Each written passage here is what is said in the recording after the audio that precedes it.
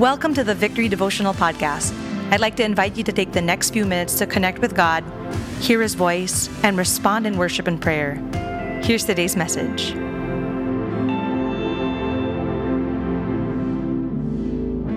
Lord, that is our prayer and declaration. We thank you for all your work in our lives. We love you, O God, our Savior.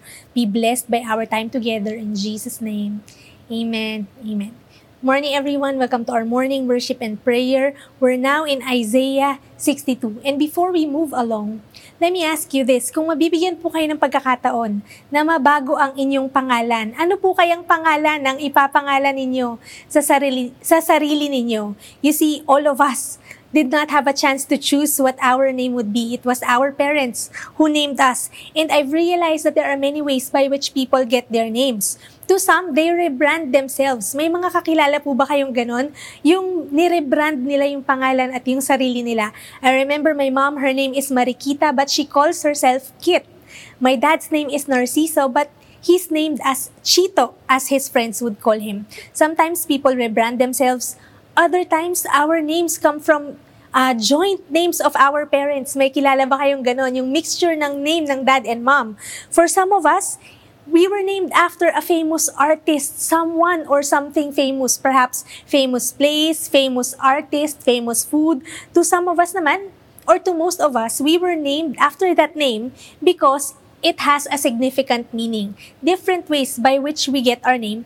But you see, names are very important because that's how the world will identify you.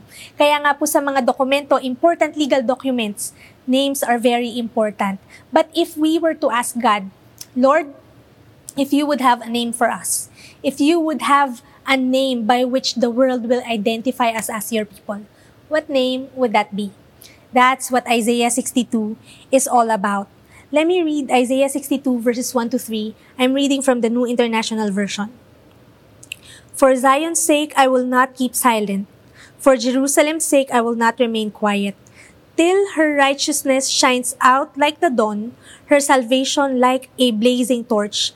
The nations will see your righteousness, and all kings your glory. You will be called by a new name that the mouth of the Lord will bestow. You will be a crown of splendor in the Lord's hand, a royal diadem in the hand of your God. It says there that when the nations will see the new name that God has for His people, they will be in awe. There's a missional aspect to God giving us a new name. It says there, nations will see. I love how the Tagalog Bible translates it. It says, makikita ng mga bansa ang tagumpay, katuwiran, kagandahan at kapangyarihan ng people ni God.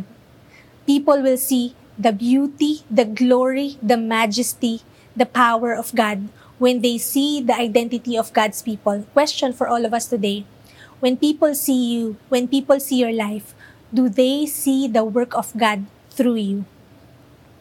That's one of the aspects by which God names His people. Nations will see. And it says there, God's people, the new identity that God has for His people, it will be like a royal diadem, a crown in the hand of the Lord. There is an aspect of royalty in God's people's identity. You see, the theme of God naming and changing names of His people runs throughout Scripture. We see God changing Abram to Abraham, Sarai to Sarah, Simon to Peter, Jacob to Israel. But you see, whenever God gives a name, it doesn't just define a person's identity. It also determines a person's destiny. When God gives a new name, it doesn't just define a person's identity, it also determines a person's destiny. Now, when God says He will give His people a new name, it defines us as a people, it defines our identity, and it also determines our destiny. So what's this new name? Verses 4 to 5 say this, no longer will they call you deserted, or name your land desolate, but you will be called Hephzibah, and your name Beulah, for the Lord will take delight in you, and your land will be married. Verse 5, as a young man marries a maiden, so will your sons marry you. As a bridegroom rejoices over his bride, so will your God rejoice over you. there was a name change for the people of God, for Israel. It says there, from deserted and desolate to Hephzibah, which means my delight is in her, to Beulah, meaning married. Again, the context of Isaiah, they were so devastated because of the Assyrian invasion and the Babylonian captivity. When nations remember them, that's how nations remember them. Conquered by Assyria, taken captive by Babylon, but the Lord says, the new identity that I will have for my people is not that. That's not my final word. Death, destruction, desolation is not my final word. I will give my people a new name, a new identity by which the world will come to know them. You see, it says there, they will be delighted to by God. They will be married to God. And when you think about that being married, it takes a choice to be married to someone, isn't it? It means that God, in covenant relationship, would choose to marry.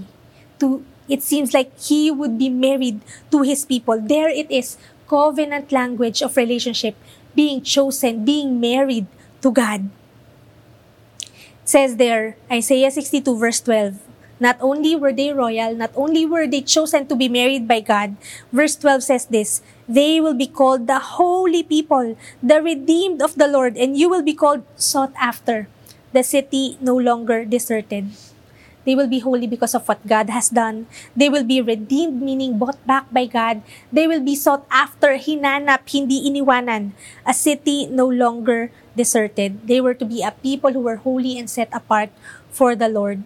The names by which nations will call them and identify them were that, the new identity, not rejected but chosen, married to God in covenant relationship with God, not insignificant but royal, like a royal diadem, precious in the hand of God, not just any people but a holy people, set apart for the Lord.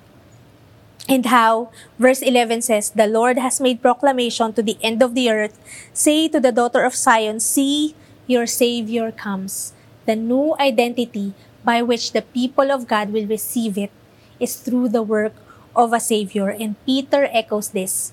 1 Peter chapter 2, verse 9 to 10 says this, but you are a chosen people, a royal priesthood, a holy nation, a people belonging to God, that you may declare the praises of Him who called you out of darkness into His wonderful light. There it is again, the missional aspect, that nations will see the identity of the people of God. Verse 10, once you were not a people, but now you are the people of God. Once you had not received mercy, but now you have received mercy. Lesson for all of us today.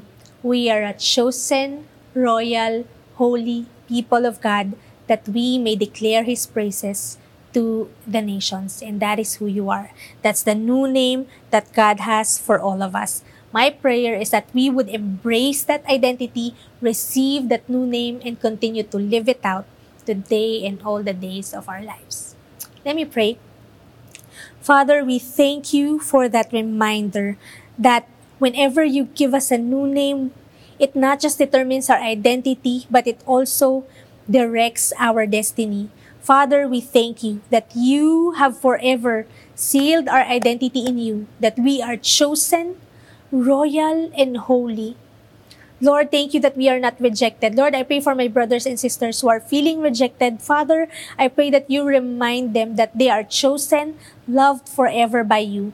Lord, we thank you that we're not just chosen, but we are also significant, a royal priesthood, Lord, that we are important in your eyes and that we would represent you to others. And Lord, we thank you that we are holy, not because of what we do, but because of what you have done. Lord, we receive that identity today. Could you tell God that today I am chosen, I am royal, I am holy? Lord, thank you that that is who we are in you. We thank you that this identity finds its fulfillment because of your work in our lives. We praise you, we honor you in Jesus' name. Amen. Amen. Let's continue to worship God once more. Who knew this man of sorrows would make our hearts whole?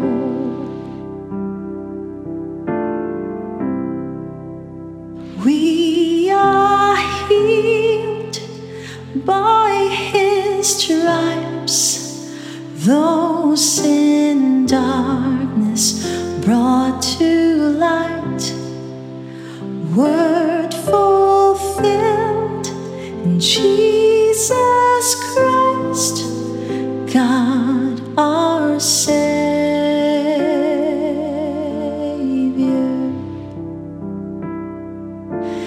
Yes, Lord.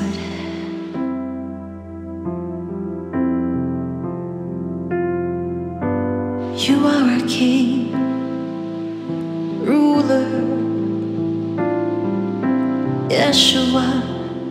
We call on your name. You're our risen King. Oh, Yeshua, Yeshua, our healer, Yeshua, Yeshua, Redeemer, Yeshua, Yeshua, our risen King. Yes, Lord, we glorify you, Yeshua, Yeshua, our healer, Yeshua, Yeshua, Redeemer, Yeshua, Yeshua, our victory.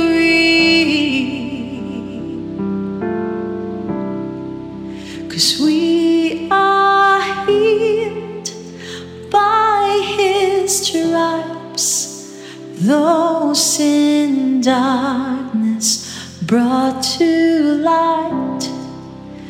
Word fulfilled in Jesus Christ, God our Savior.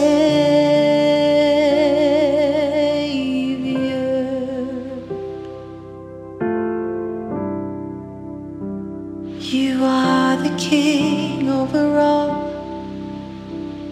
We look to you, Lord, the finished work of Christ. You're alive, you've risen. You're risen from the grave. Yes, Lord, thank you for your resurrection power is in us. Hallelujah. Praise him, praise him.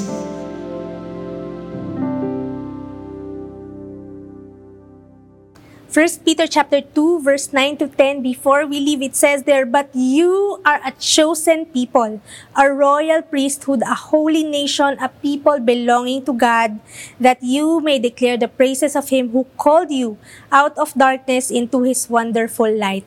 May you live that identity in everything you do today and throughout all of your days. God bless you. Have an amazing day ahead.